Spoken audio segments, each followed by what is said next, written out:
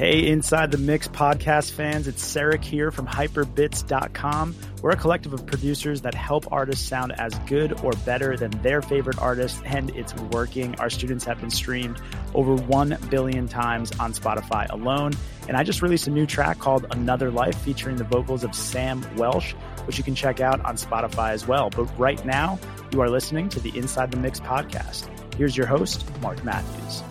Hello and welcome to the Inside the Mix podcast. I'm Mark Matthews, your host, musician, producer, and mix and mastering engineer. You've come to the right place if you want to know more about your favorite synth music artists, music engineering and production, songwriting, and the music industry. I've been writing, producing, mixing, and mastering music for over 15 years, and I want to share what I've learned with you. Hello, folks, and welcome back to the Inside the Mix podcast. If you are a new listener, do hit that subscribe button. And if you're watching this on YouTube, make sure you hit subscribe and that notification bell so you get notified when we release new episodes every Tuesday. So this episode, I am joined by Ollie, Melissa, and also Dan of Pensacola Mist. Now, I interviewed Dan a number of episodes ago, and this time I've got all three on board. So this is a fantastic episode. So we dive into the Pensacola Mist approach to live music in particular. So we look at the changes from their first show up until the most recent show and what has changed in terms of their live performance and what underpins their chemistry on stage. We then dive deeper into analysing their on-stage chemistry and how and what underpins that. So we look at the idea of trust on stage and confidence on stage. We dive a bit into their collaboration with the Martin Brothers. Do go check out episode 90 of the podcast if you want to learn more about the Martin Brothers, because I had the pleasure of interviewing, or rather chatting with both of them, and it's a fantastic episode.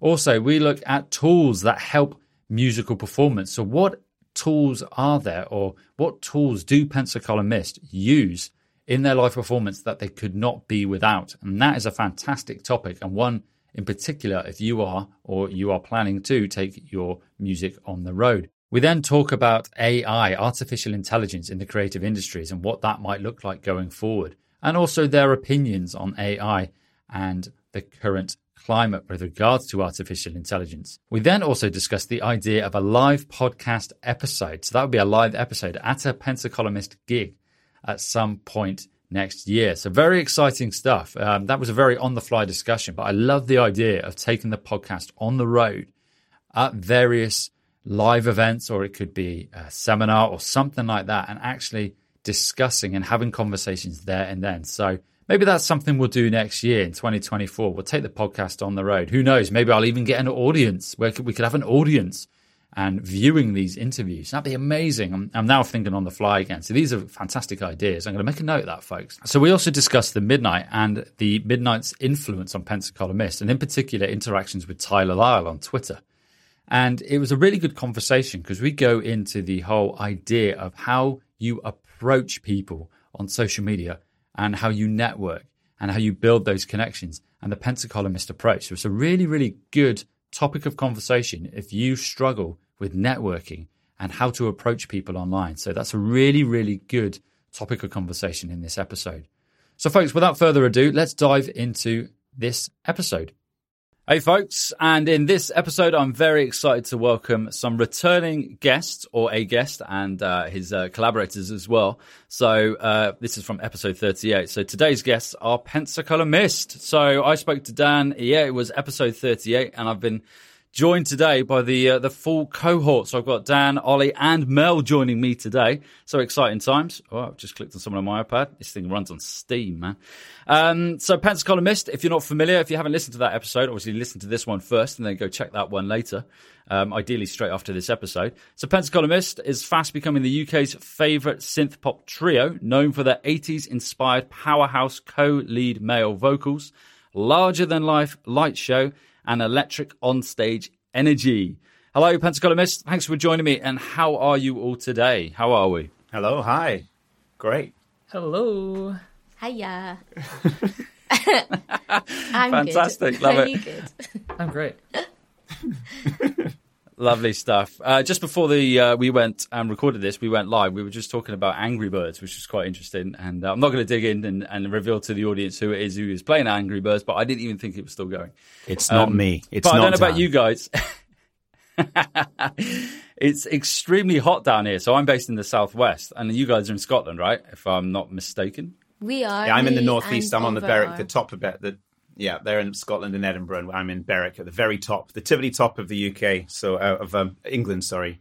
They on the Lion side of the border, and it's not very warm today. But we did have a nice day yesterday, so that'll see us through for the next 6 months. I love it. Yeah.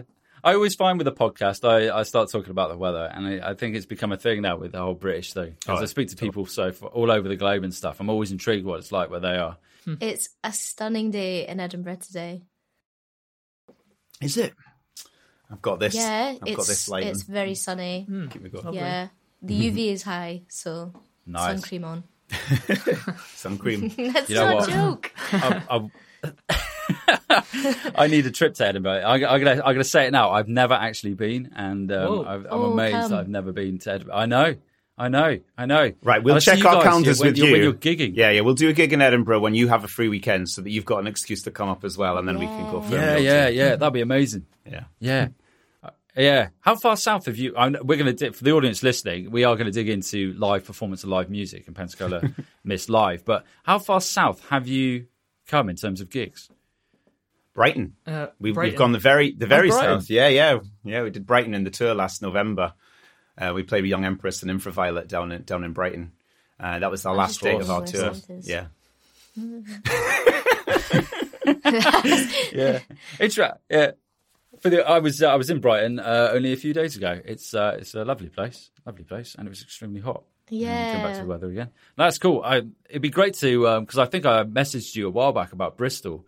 I think you guys would go down so well, like coming. We were looking at venues in audience, we were Bristol watching this, for the using my last hand. tour. We looked at venues and couldn't quite get the dates because we did it so short notice. And then we were planning another tour for May that fell apart, and we had one lined up in Bristol. So Bristol, next time we get on a tour, Bristol will definitely be there. We'll be on the list. Yeah, that'd be brilliant. Yeah, you go down so well. Though I was at a synth gig there recently, and it was Isle 9, Zach Vortex, and a few others playing. Oh, amazing. And, it was a day gig, and it was brilliant.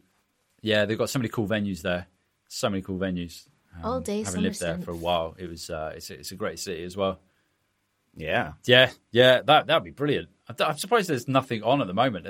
So far as I'm aware, I could be wrong. There's nothing planned there at present. No, because I know that they're doing those all days, and I'd love to get involved in those. But I've been thinking as part of my brain of going, I just need more to do.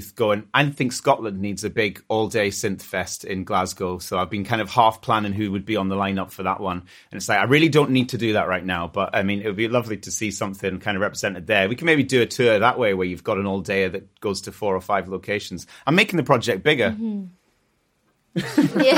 Yeah. Yeah, that's it. Aim high, isn't it? Yeah, that's the way to do it. That'd be cool, though. I know there's a few artists in Scotland that are regularly on the podcast. So you got Russell Nash, and there's Neon Highway as well, and Blockhouse as well. Who's shout out to Blockhouse actually, who's now helping with the Facebook community. So I must give him a big shout out to go and check out his work. But there's quite a big scene in Scotland, so it kind of makes sense to have it, doesn't it? Yeah, absolutely. We saw the Midnight there this year and last year too. We all went as a band out in see our musical heroes, and just the audiences were huge and they're packed, and so there is something there for that. There absolutely is a market up there to do something. So yeah, whether it's us or someone else, I'm hoping that there'll be something. We'll be right back. So I've got a hunch about a common struggle we all face: mastering. If you're an independent artist or music producer, you've probably encountered the frustration of masters that just don't hit the mark, right? They lack balance and refuse to play nicely across different devices and environments. Ever found yourself wondering, why don't my masters sound like my references? Perhaps you've spent countless hours attempting to master your tracks only to be unsatisfied with the results. Maybe you've tried every silver bullet plugin or even dabbled in AI. Or perhaps you're already working with an engineer, but you're eager to explore different possibilities? Well, here's the solution you've been searching for: synth music mastering. I'm offering a game-changing opportunity with a one-time free test master for a limited time. Picture elevating your music with my unwavering commitment to quality and a personalized touch that you just don't get with the big mastering studios. The best part, it won't cost you a penny. Just submit your finished mix and let's see how we can transform your music together. Don't let mastering be a mystery any longer. Say goodbye to the frustration and step into a world of sonic excellence. Grab your free test master now. Click the link in the episode description or head over to synthmusicmastering.com.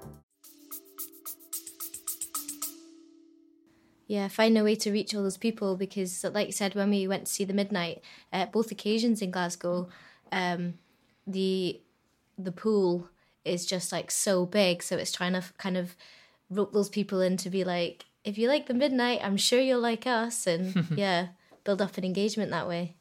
Yeah, I saw your post with regards to the Midnight, because obviously your music and your live show would fit in so well on a midnight show.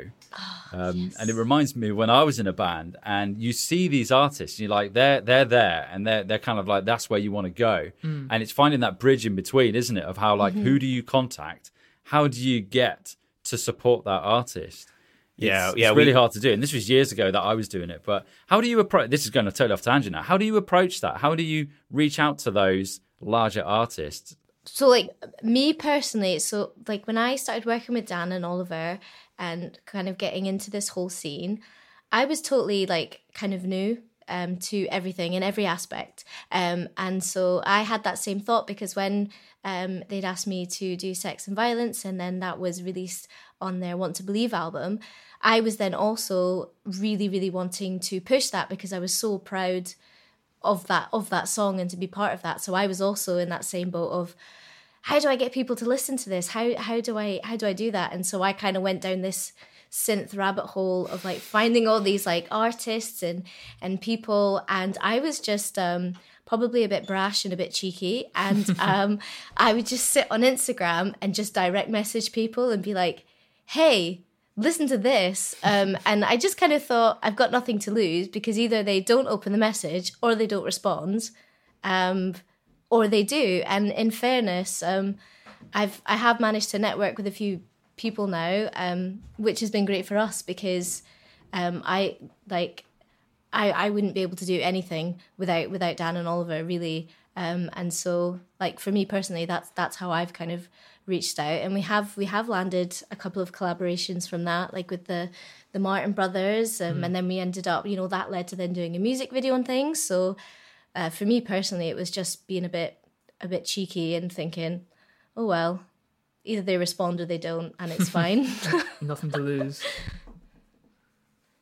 Yeah, we when we saw the Midnight were coming back this year, when we'd all seen them collectively last year, we saw the support and we thought, this is either going to light a fire under our bellies to say we can do it, we'd be a good fit for this, or we'd see an amazing thing and go, okay, we've still got a way to go. And we left going, with all the respect to the band that were there, we thought, I feel like there's a better mesh of us and the Midnight if we were to get to do it. So they announced quite quickly, the Midnight, that they were going to do a follow-up tour, and I saw they didn't have support announced for that one yet. So I thought, this is it. Let's try and get on the radar a bit. I put some calls out on social to say, if you think we'd be a good fit, it'd be great if you could help us try and get their attention. And I was really touched, because a load of people tweeted them and tagged them on Instagram and put out all the message. And underneath on Twitter of the tour announcement, they were all saying, Pensacola Miss would be great to support this. And, fingers crossed, you never know what was going to work.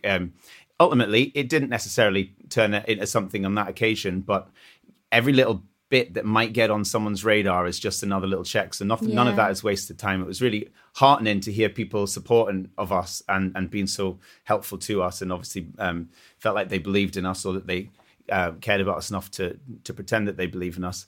And just, we'll see what happens down the line. But it's the internet brings everyone so close together, but you can be reminded how it's a massive void, and it's just hard to reach people if you don't have that direct line sometimes. But Melissa's method of being kind of like brash is good. Yeah, no, as soon as we like need to do anything, I'm like, don't worry guys, I'll just because I'm a nobody, and it's like, no, it's not gonna matter. But you're right, like Dan said, having that pool of support that time was so great. And even if it just leads to, you know, people retweeting, if that then goes on some like the right person's timeline and they click a link and like, you know, all these like tiny things, it just needs to kind of land in the right place. And I guess it's a bit of luck as well. But, you know, even if Tyler or Tim were to even favorite something, or I think there was one video and we were like, oh, Tyler's seen this. Yeah. We had the tour trailer for November. We had a trailer for the tour in November, and we would because people leave it quite late to book tickets anyway, and it was our first tour. I was having kittens about thinking, is anyone going to be there at this thing? And time was going on, and the ticket sales were still fairly, you know, modest. And so we put that out and put a call out to Tyler on Twitter and asked if he would retweet it, and he did, and that was incredible because, you know, just that little bit, he retweeted it to his people. You know, I don't know how many people that went out to, but again, it's another little step of just hopefully getting on a radar that we'd love to. You know, I think as a career goal for us, if we open for them, I think we could say, right, well, we can just take 10 years off now because I don't know how we it just gets. go Much to bed for us and be personally. like, I've done it. Yeah, there's nothing else to see here. Yeah. Good night, everyone. Yeah, I really like that cheeky approach, and I think it works really well. And it's something that I do now with the podcast, because it's interesting you mentioned Tyler, because I saw he followed the podcast, and I immediately just went on Google on Instagram DMs, and I recorded an audio message, and I was just like, "Hey Tyler, blah blah blah. If you fancy jumping on the podcast," I was a bit more diplomatic and a bit more formal in my approach, I do the exact same. Yeah, I'm just kind of like, I'll just DM them, see what happens. Because the worst that could happen is they ignore it. Or, I don't know. They block you, yeah. The worst is they block spam. you. Yeah, no, that would be so embarrassing. Like, we can't... Can you imagine supporting the Midnight and then realising that Tyler's actually got me blocked for spamming his direct messages? But, yeah. Yeah, it would be quite funny, though, in the same breath. It's kind of like... it's not a life goal, not a career goal, but I know what you mean. There are things like with the podcast where there are certain guests where I'm like, if I get them on, I'll just stop after that. Yeah. You kind of like, hit that pinnacle now. I'm not entirely sure who that would be. Maybe that's one I'll have a think about. But yeah, that cheeky approach definitely works. And I think it's great for the audience as well to hear that and just think, just reach out. Because like you say, the worst that could happen is they'll just say no, or they just ignore it. And the audience power as well. If you combine that with audience power and have that behind you, that catalyst to propel, move you forward. Because I think there's like there's a statistic there's 7 touch points, so you need to like have someone see something 7 times for them to then take action. I'm not saying that's going to happen every I'll time. send 7 messages. But it's certainly something that works.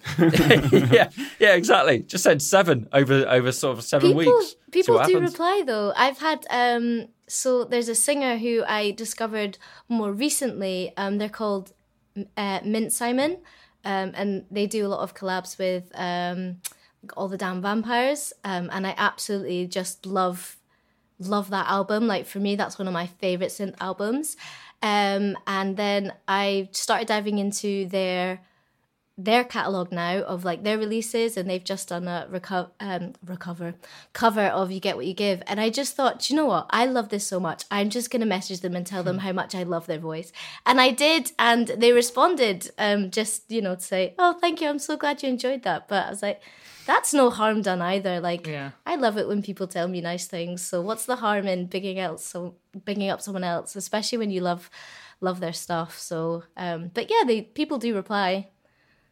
And if they don't, I just delete the message so I don't feel embarrassed that I sent it.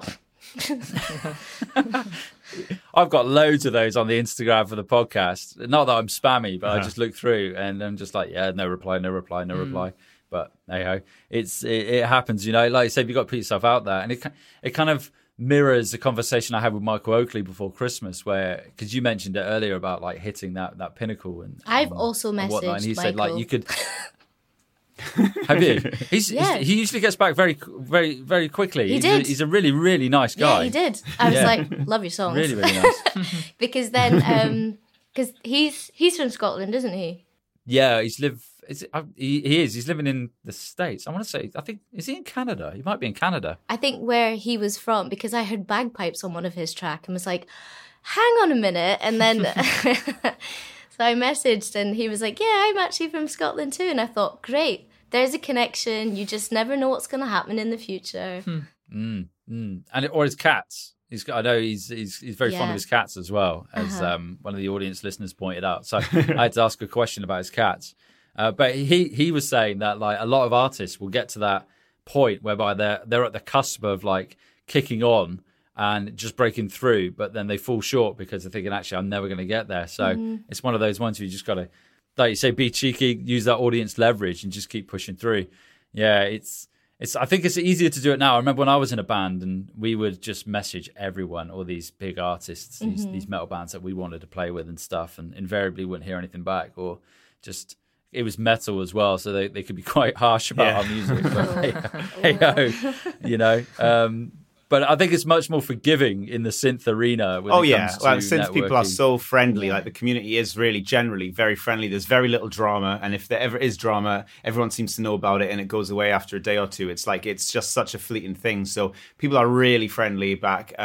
But I mean, I know that we're saying about getting in touch with people and kind of using that cheeky approach, but much like you when you're asking podcast guests, we're quite discerning still about people that we really do want to have a connection with because we feel genuinely that there's something that we can have in common or that we could work together well with. And it's just about trying to get in front of their eyes because there's so much, there's just so much out there that it's easy to be absolutely flooded by content and by things there. So having to kind of go up and try and push to the front of the queue sometimes is the only way. But yeah, we try and tackle it in a most respectful as possible way, but also, as I say, picking people that we genuinely feel that we've got some connection to that would work well with.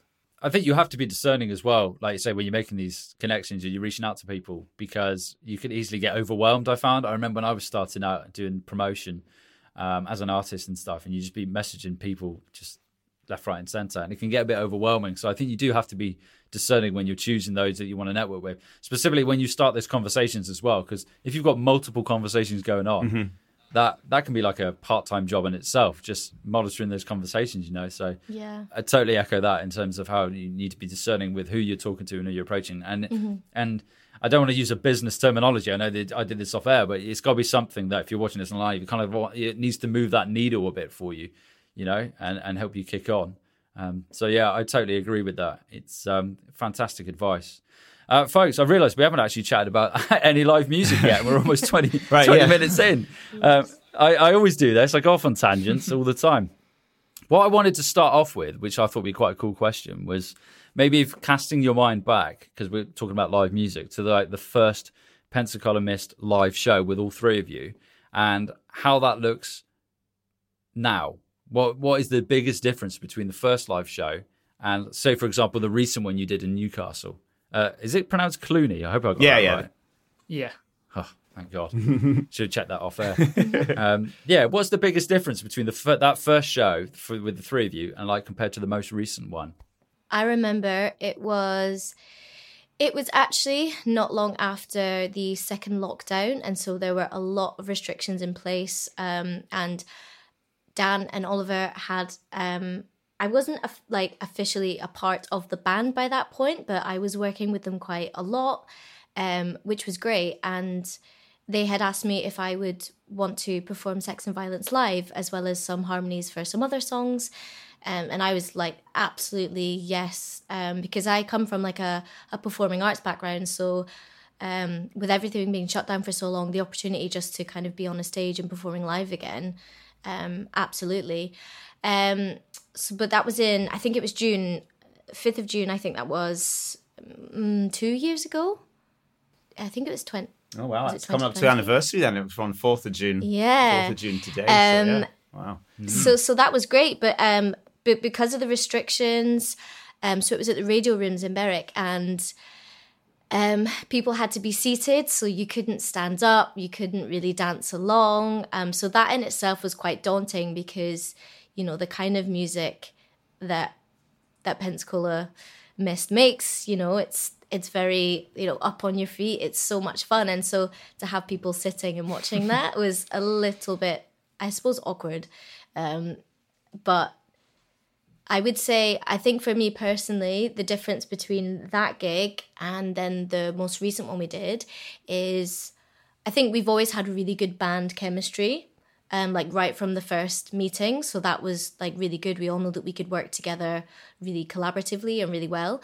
But I think definitely confidence, and it's just grown. It's grown with each show and just how we work together. And we've tried to kind of level up every single live performance. So we always look back and debrief and pull it apart. What could we do better? What worked really well? What can we try next time? And so much of what we do as well, because, before Oliver moved to Edinburgh, the guys were in Berwick, and it was a lot of commuting. So actual being able to practice together in the room as a 3 was almost not possible. So everything we would do, if the show was starting at 7, we would be doing a sound check from 12 o'clock, because that was also the time that we had to work together and actually practice. And but I think the biggest thing for me, from my perspective, is the confidence between that first show and to what we have now. It's just it's evolved so much in such a short space of time, and we have done a lot of gigs between then, but actually you could probably still count them on 2 hands. I was going to say on 1 hand, on 2 hands, but it's actually, in the grand scheme of things, that's not a lot of gigs to have come as far as we have. So I'm always really, really proud of that. Yeah, we do. We record each gig generally just with a phone, and we watch it back in a sort of. I mean, there's two ways people kind of do this in everything, in sports and things. You hear this a lot as well. And some people like to go back and kind of dissect what they did, and others don't want to see it because whatever reason it'll put them off. They just need to mentally focus on the next thing. But I think we do like to go back, just even once, skim through it, see what felt like it worked, what maybe didn't work as well as it could, and just try and see it from the other side of the stage, I guess, about how we can, there's a good opportunity there to do X, Y, Z, or, always about just kind of, as Melissa says, improving to the next show, from the next show to the next show.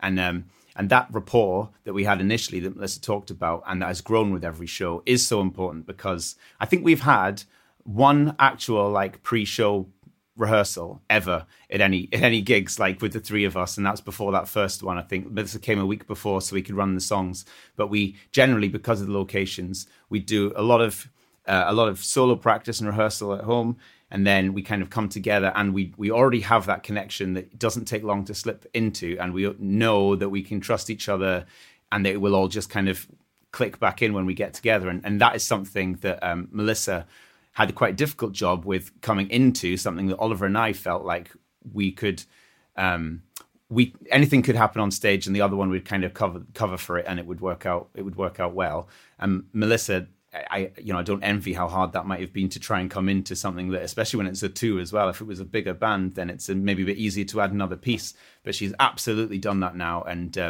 there are times, admittedly, because I'm running samples as well as doing some live instrumentation, but the samples are the backing tracks of the drums, and there are some times when a bit repeats that shouldn't repeat, or cuts out when it shouldn't cut out. And, but going on the fly, there've been shows when my wife has said afterwards, I love what you did at that bit where you cut the drums out and you all did a cappella harmonies. And I said, I just forgot to hit the button. And we just all did the harmonies just there without looking phased, and then kind of come back in. And it's like that stuff, you can practice that into you, but also if you've got a connection already and you kind of feel in sync, then you can tune into that quite quickly when you get together. Yeah, it keeps things fresh in a way, though, and a little bit exciting. Yeah, I would agree with that. I would agree. My experience is like the opposite, where we would rehearse every week, and a lot of the time we rehearse and we didn't need to rehearse, and then it almost became a bit of a kind of, not a day job, but a part-time job. Whereas the way you guys do it, you're going to be looking forward to it. It's going to be unique.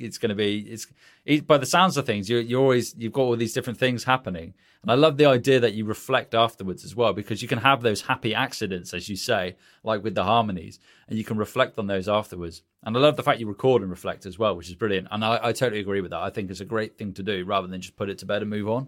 because I think as this, I'm a trained teacher, so I go into like reflective practitioner mode. Yeah. But when I was teaching, I don't anymore. I'd always reflect on what it was that went well and didn't go well in a lesson, and it's the only way you can move forward.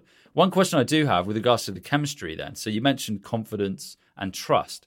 Would you say those are like the two things that really underpin the chemistry you have, or are there other aspects as well that really bring that Pensacola Miss chemistry together on stage? Oh, that's a good It's question. funny because I remember coming to Dan's house for the first ever time, and I'd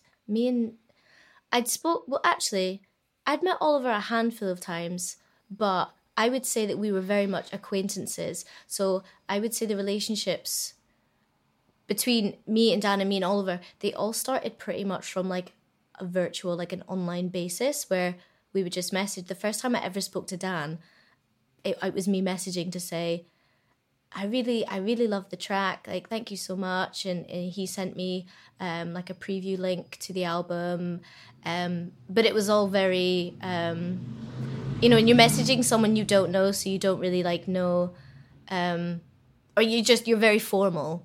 And I remember being nervous because then when I first met Dan and Oliver again in person, that wasn't until a few months later, and there was that kind of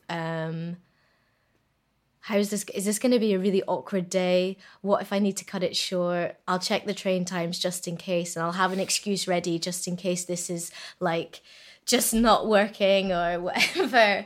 But thankfully, like there was none of that, and it was like meeting people that I'd like always known. It was like meeting school friends, although I never went to school with them. But there was just a really kind of low stakes, chilled environment, and I think that has just continued to always be the case. And we all have kind of we share the same humor, and I think that's what it is. Like how like we're all basically just like really silly. Really I think that's silly. what helps. Like, we're all like the same kind of person, so like we all like get along so well. That really helps like be on the stage. There's no filter. There's no worry about how am I coming across, or it's really chilled. It's like meeting up with like your cousins or something. I think it's good as well that we all kind of realize that we play quite a specific role in the band. And I may have mentioned this last time, but we want this approach when we're on stage and when people see us and they know us, that we're like a unified one front. So some tracks Oliver sings lead, some tracks Melissa sings lead on. I don't do any singing in lead anyway, but on stage the three of us have different energies, but we're all in a line as a one kind of piece, and I quite like the idea that you've kind of got different characters, and you might have a favorite one, like people had a favorite Beatle back in the day, and that's kind of like the idea. I want people to kind of have to dip into our personalities, and we've kind of used that the way that our stage dress is. Initially, we all dressed quite differently on stage, but then we've kind of tweaked that into dressing how we would like to dress, but with some sort of cohesive idea behind it, which for the last few shows has been the full head to toe black sequin outfit. So it's dressing how we would before. I always wear a biker jacket and fingerless gloves on stage, and Oliver's generally in a bomber jacket. So we got him there's a bomber jacket that's black sequins, and I've got a black sequin biker jacket and black sequin gloves, and Melissa's in some incredible two-piece flary ensemble that you know, it just that I would never that's wear been really day helpful to day. to bring us together. That's part of the fun, though, isn't it? So it's bringing us We're together like the in that Powerpuff way, and knowing Girls. that each of us kind of do a different role.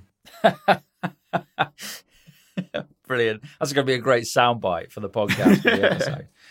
Yeah, fantastic. So would you say then, with that in mind, are there then like three front people for the band then? Three front, I don't know what the correct terminology is, front men, front We're person, just all front people? holding hands at the front. Yeah.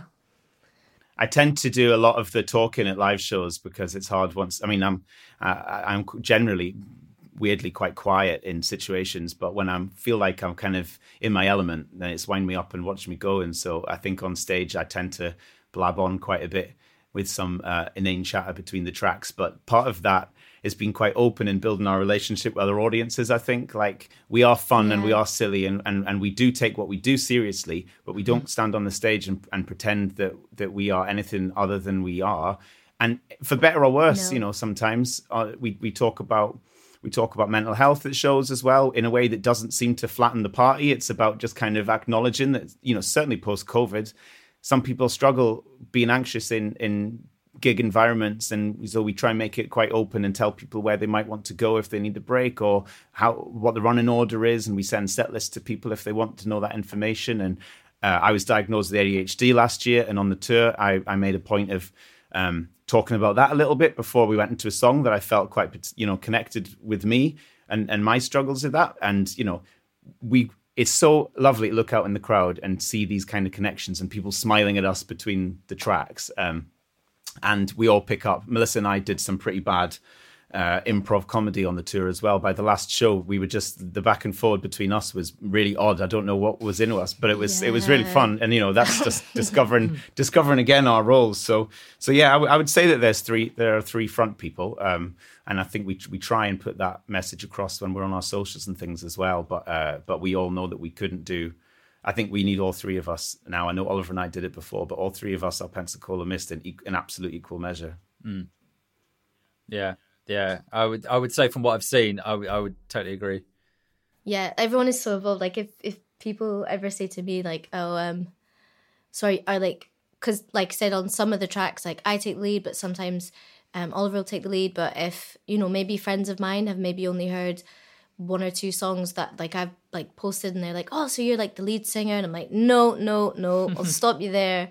We are like, everyone is so vital that even on there is no track that would be complete without like any of us anymore, which is why even when we're doing collaborations or anything like that, it's all of us all together all the time. Yeah, and there's a nice little segue here, actually. I did have another question, which I'll come back to, but you mentioned collaborations then, and it brings up, because I'm going to hark now to episode 90, which goes live at the point of this recording on Tuesday with the Martin Brothers. So you did a collaboration with the Martin Brothers, and I remember having that conversation with the gentleman on the podcast, and they were talking about how they've been back and forth with yourself, Melissa, and then it just transpired that all three of you got involved. So that kind of like echoes totally what you said there then, which is amazing. And from what I can see from the song itself and the video, I don't know, it wouldn't have been the same song anyway, because it wouldn't have been all three of you. But I think having all three of you there just makes it as soon as I saw it, I was like, I've got to listen to this. And how I hadn't heard it before, I'm not entirely sure. But no, that kind of echoes exactly what you said there. And audience listening, do go check out episode 90 as well. I'm doing another episode drop.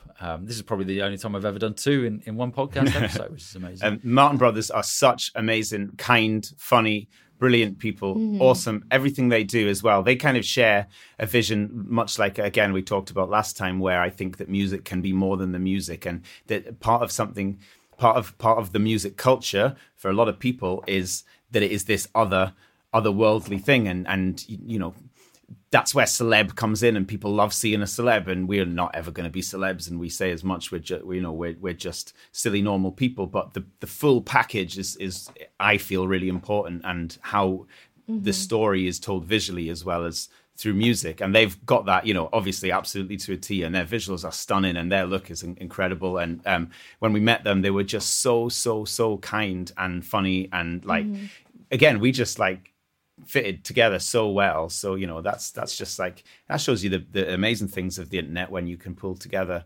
from other countries and then come together on one really cold February morning and go up the side of a mountain in the Isle of Skye for 13 or 14 hours, freeze your fingers off together and become friends from it. Yeah, whilst getting sunburned at the same time. Did you really? I did ask them the question of where it was filmed. I immediately went with the States, and I realised like flying everyone over to the States would be, and then they quickly corrected me and said it was the Isles of Skye, right? Yeah, Isles of Skye. Yeah. It's a great video. So audience, do go check that out. In fact, I'll put it in the episode notes. In our live album launch video, which is the full thing, last year we launched our album Lost in Love, and then we put a live gig up on on YouTube the week after, and we had little commercials in between it, to break up the flow a bit and show a little bit of some of the other archive stuff we had. There's a real short 2 minutes video in there about like behind the scenes of us shooting that music video, which is quite fun. So either check that out on the Aztec YouTube channel if anyone's interested. Lost in Love, Pensacola Mist live album launch. It's in there. But actually, I think I might pull it out of there too and put that up on our channel too soon, because it's real fun to see us trying to do that behind the silly. scenes. The first time I watched it, I was just like, we couldn't be any more different, I guess, from what we perceive when we're on stage or in the sequence, and we've got the lights, and it's just, this big production.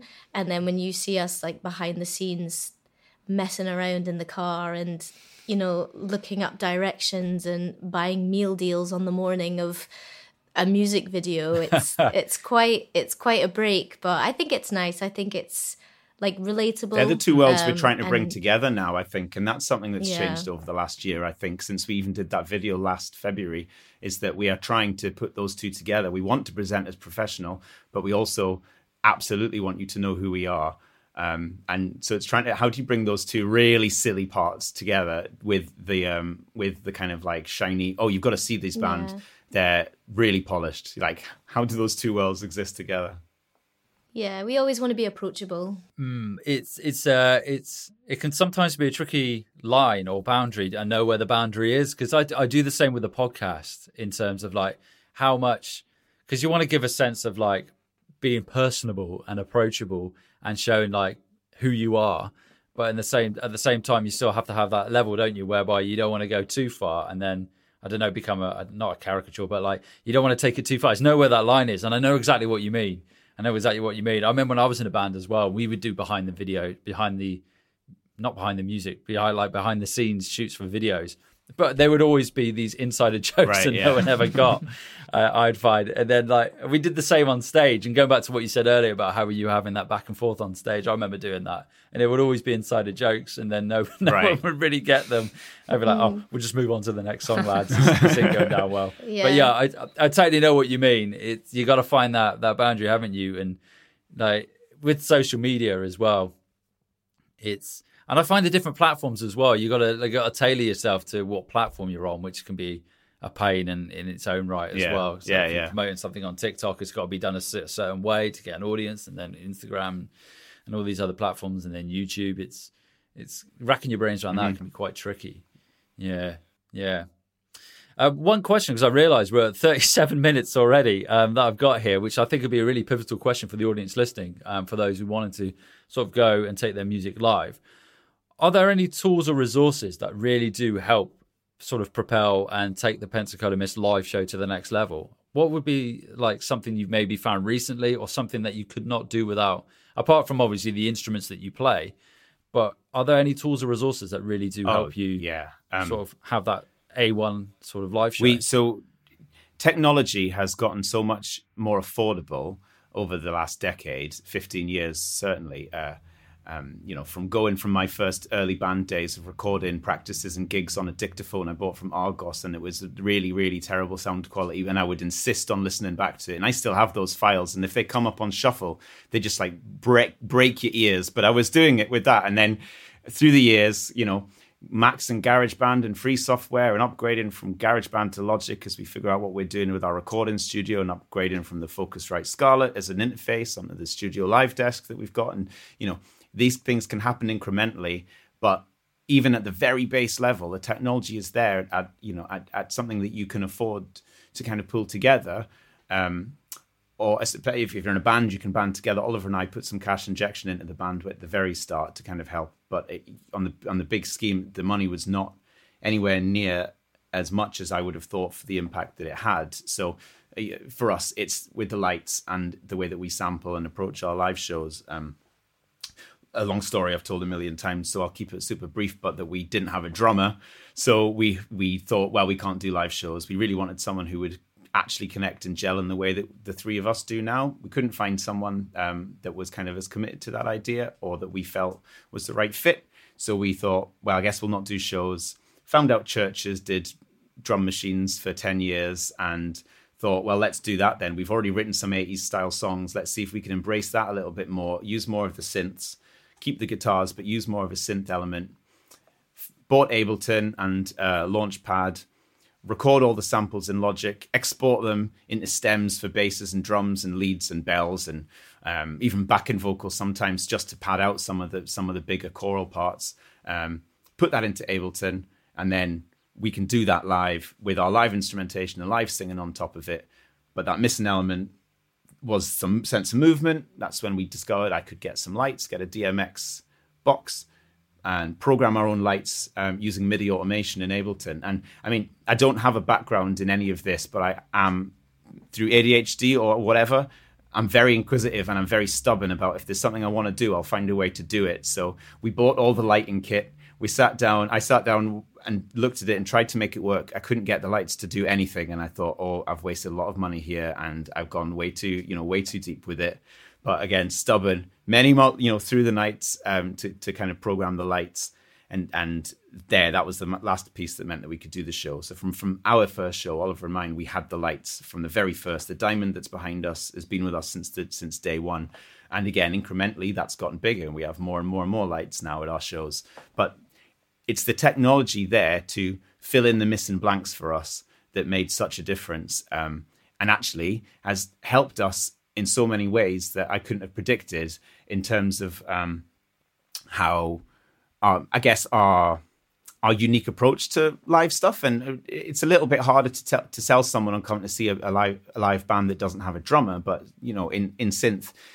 And the sample pads and things, and it's not very, very unusual, but I still feel like we try and take that and say, well, let's try and do something that you haven't seen. Then it's not a lesser than version; it's something different, and it's in other ways it's elevated. And so, to answer the question, there's tech now pretty much to do anything that you feel that you need it to do. So if you think that there's a reason you can't do something, it's more about finding what the answer is and what the solution is to make it possible. So not just saying, oh, well, I guess we can't, and we're a bedroom producer band and we're going to just release stuff for streaming and never play a show. It was looking out there, seeing what's out there. And most of the times there's an app or there's a plugin or there's a bit of kit, and it's all there. So like, don't just shy away from doing something because you don't have the instant answer or the more conventional answer. It does, yeah. And I find it with mixing and music production in general as well. If there's something I need, invariably I'll scour the internet and I'll find it. No, it's a great answer. So off the back of that, you mentioned there, like if you come to a situation whereby you've identified a problem that you need to solve, is there something that doesn't, or you haven't found yet, that you feel you would need to take and propel the live show forward again? Well, our when it came to the lights, we actually there's no one still. I can't find anyone online doing the lights in the way that we do it with MIDI automation. If there are, which I presume there will be somewhere, there's no document of that online. We had to find a different way around doing it. So, I mean, I put so much into that and making that kind of work. It's like, what is the next evolution of that? What does it look like? Is it more lights or is it different? Is it pixel strips? And do we kind of rechange it and do everything again? But yeah, Melissa, did you have something on that one that you think we need to take to the next step? Well, we've been speaking, so for the last couple of shows and the shows that we did for the tour and at the Clooney, we've always had a sound engineer at the venue, which has been great because, like I said, the rehearsal time we have is usually the day of the show, and so we just do a very extended sound check. But that also gives us time to find any technical faults or actually find out what the technical fault for that day is going to be, because there's always one and it's always usually something new. And it's usually always my microphone. And the constant feedback that we get, because I guess my voice isn't all that powerful, and so in order to put across the tracks in the way that they are on the album, it's very hard to sing them in the same way and have the same impact.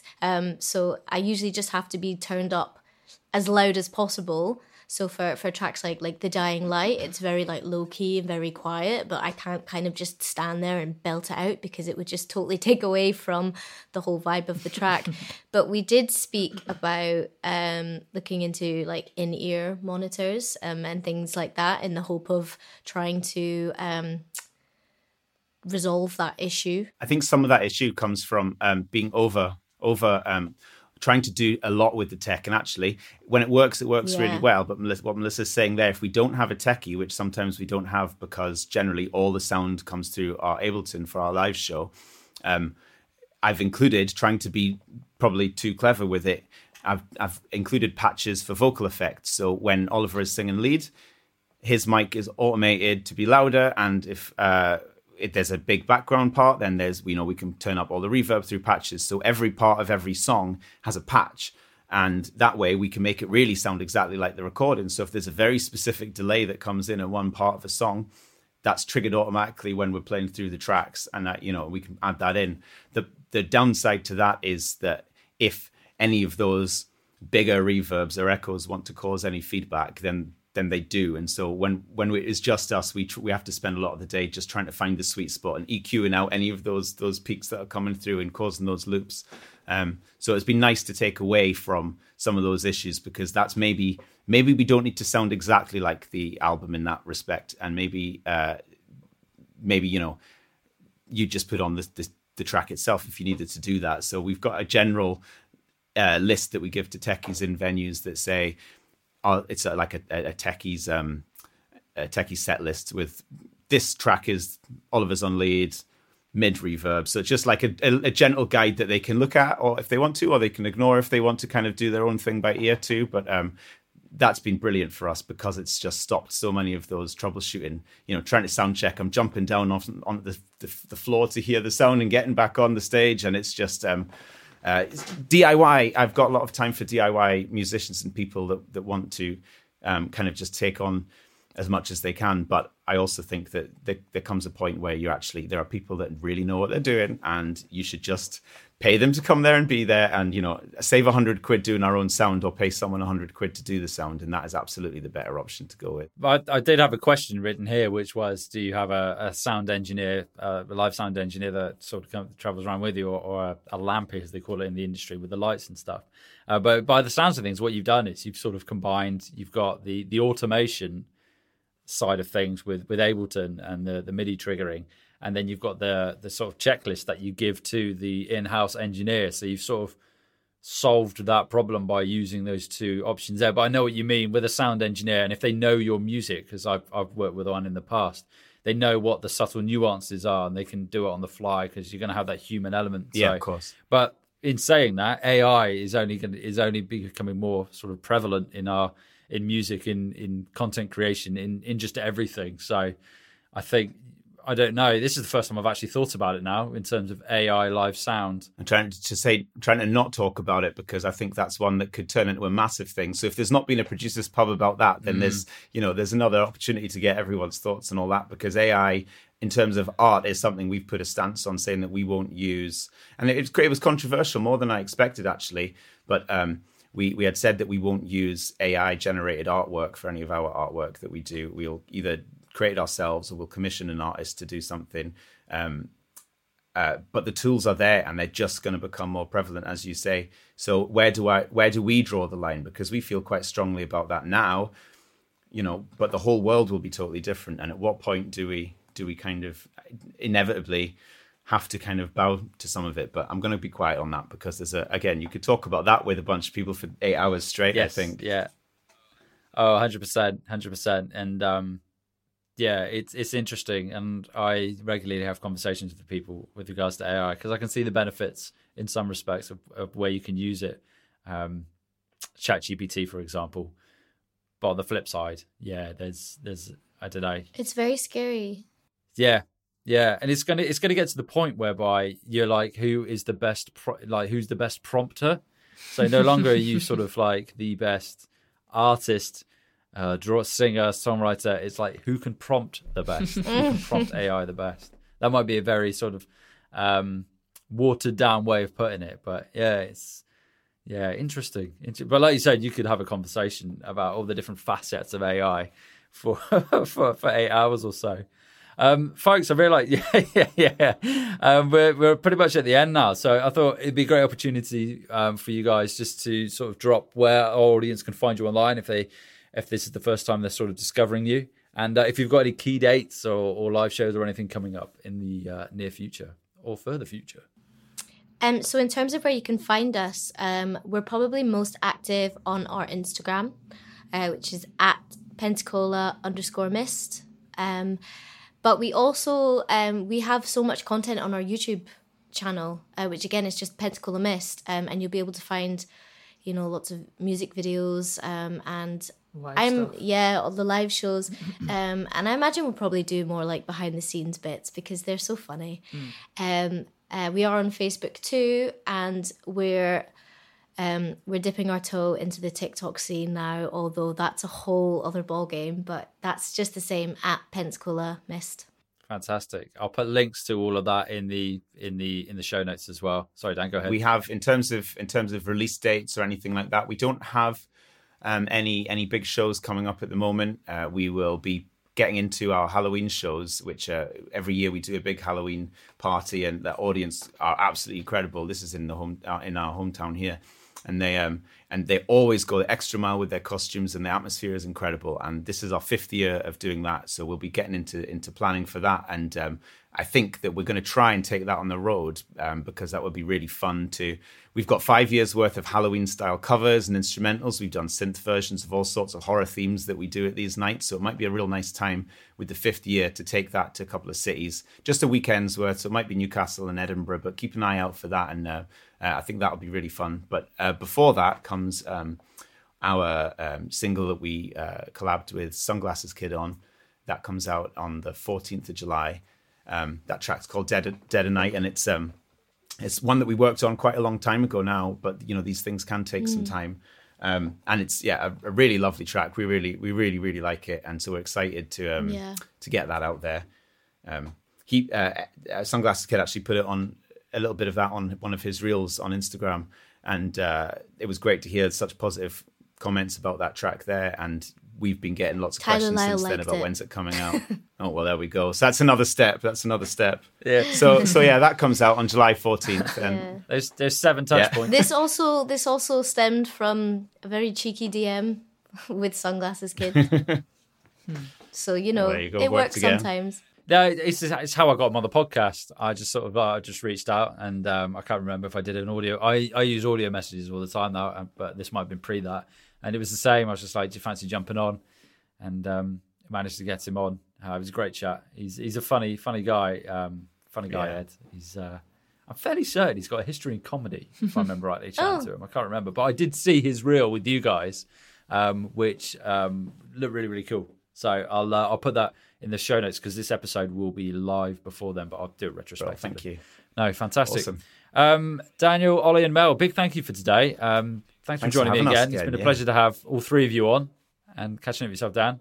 And I'll keep an eye on what's happening in the future, and obviously that song with Sunglasses Kid. And at some point, I will venture up to Scotland. Yes, we will invite you. We will book a gig. We will get you there for a weekend, and we can have a big gathering. Maybe it's our that'd be brilliant. It'd be brilliant. Yeah, that'd be great. I'm sure I could drag some others along with me as well. So that'd be great fun. N64. Yeah, I've been to one of those in Manchester. Yeah, there's one in Edinburgh. Yeah. But no, a live podcast. I've been toying with that idea for a while. We'll get on it. I'll get my notepad out and we'll figure out this all day synth day, and we'll get that touring. But thank you so much again for asking us back. No, it's my pleasure. You got me thinking now. I could have like a little booth and just have people in and interview them if they're performing. Yeah, absolutely. Yeah. But we'll get on a stage. But no, I'll yeah, that's a conversation for off air. But no, once again, a huge thank you, and I will catch up with you all soon. Take care now. See you. Thank you. Thank you. Just a friendly reminder before you go, don't miss out on your free test master at Synth Music Mastering. Imagine enhancing your music with my dedicated commitment to quality and that personalized touch. And guess what? It's absolutely free of charge. So claim your free test master now at synthmusicmastering.com or click on the link in the episode description.